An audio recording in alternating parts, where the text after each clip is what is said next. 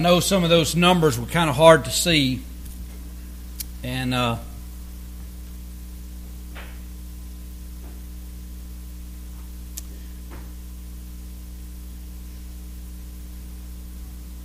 is not to our credit, but I mentioned that 1,264,000 soldiers have died in the battle while protecting our country or battling for freedom. It's not to our credit as Americans, but do you realize that almost half of those deaths,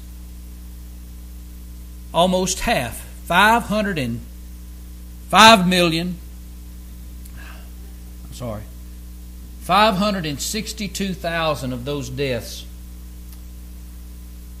were when Americans were fighting Americans during the Civil War. Did you realize that? I believe if we had simply adhered to what God's Word says, show love one towards another as I have loved you, that time might have been spared. It's part of our history. Let's pray that we don't repeat it. This short video just shows of all the conflicts that our nation has encountered over the last over 200 years, and it's been a great time to set aside a day that we can honor those.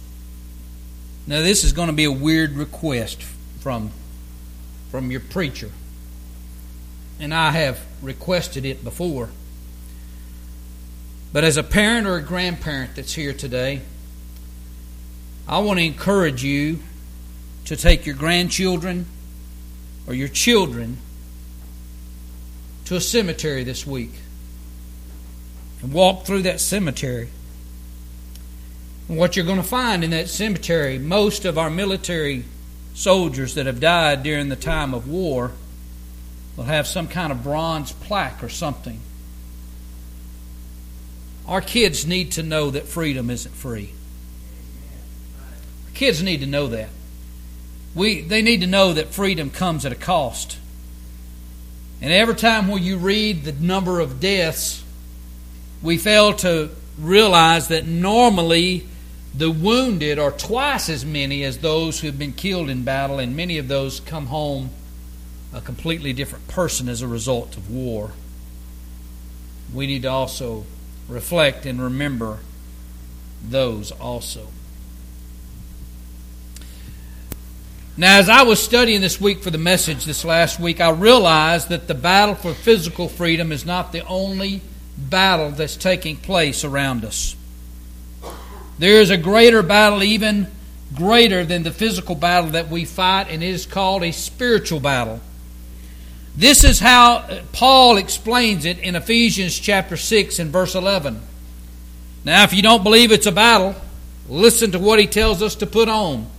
I'll give you just a second if you'd like to turn to Ephesians chapter 6. Ephesians chapter 6, verse 11.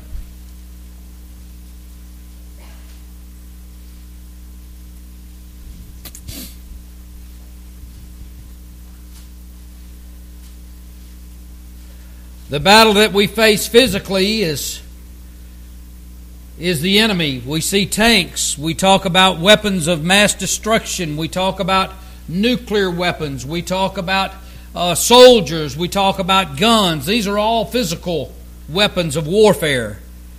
But this is what the Bible tells us, that there's a warfare going on that we face today. In Ephesians 6 and 11, he says, "Put on the whole armor of God, that you may be able to stand against the wiles of the devil. For we wrestle not against flesh and blood, but against principalities, against powers, against the rulers of darkness of this world, against spiritual wickedness in high places."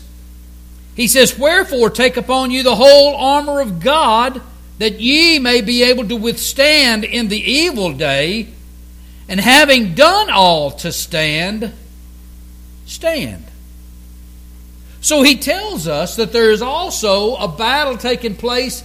Even as we assemble here together, there is a war taking place even in the spiritual realm in every single one of our lives. And he tells every single one of us, listen, gear up for battle. Gear up for battle. I'm telling you, if we're not in the Word of God and if we're not praying every single day, we're not gearing up for these battles against principalities and the powers, against the wiles of the devil, which are traps or snares that he sets out there for us to fall in. And I am telling you, he is doing a great job. Internet and the things that are advertised for our kids to fall, there are traps set out everywhere. And I'm not going to elaborate on some of these traps.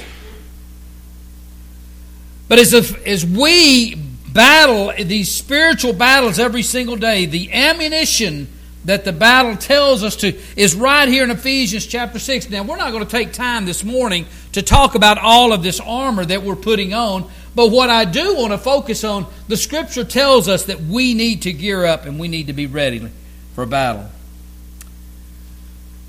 In our days and time, the spiritual battle that we need to stand up for has never been more active in my lifetime than it's been in the last 10 years.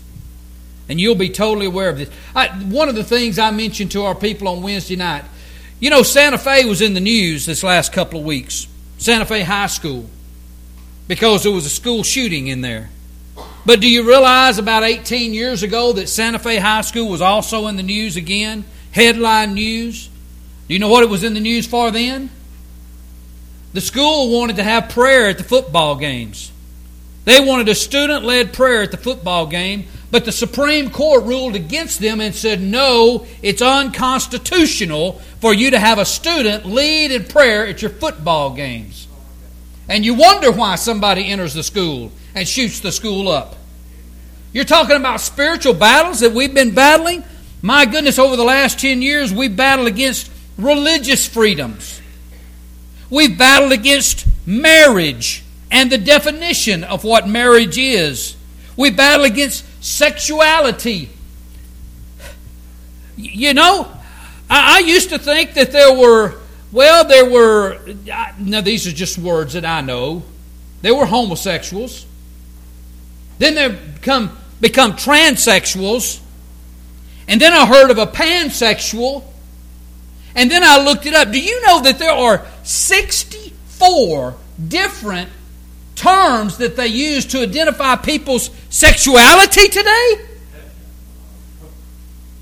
Do you know how many the Scripture identifies? 2. God created man and He created woman. Battle. Listen, there's a battle taking place today of sexuality. There's a battle taking place of the accuracy of the Bible. There's battle against prayer. There's battle against being able to use the name of Jesus in public. As we remember the soldiers who have fought for the freedom of this country, I begin to think about.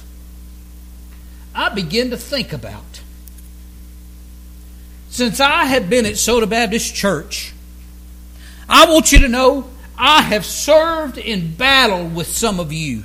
I serve in battle with some of you even now as we go from day to day living as Christians and trying to expose people to Jesus Christ through our lives. There's a war that's been taking place and going on. Since I've been here, I begin to think about those in my memory of those who I have served with that at one day sat in these pews. Now I want you to know I'm not making light of anyone else that served prior to me being here. I didn't know those people. I know some of those were your loved ones. I know some of your husbands or your wives served here prior to me being here. And I'm not trying to make light of anyone else. I just know that since I have been here, I begin to think of all of the funerals that I have done. all of the people that I have sat with and counseled and served together and talked together with and went visiting with as we served the community around us. I just begin to think of all of those names, and I want you to know the list of names was overwhelming to me.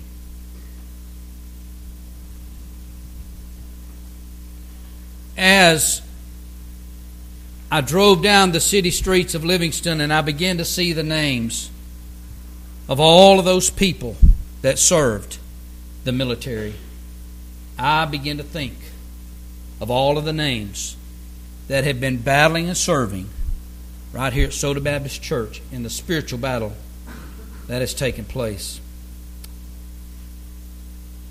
I think it's very appropriate to read those names again. And I hope no one gets their feelings hurt. If I have missed or forgotten someone, there's only 41 names of people who have died in service since I've been here in 7 years. These are those names.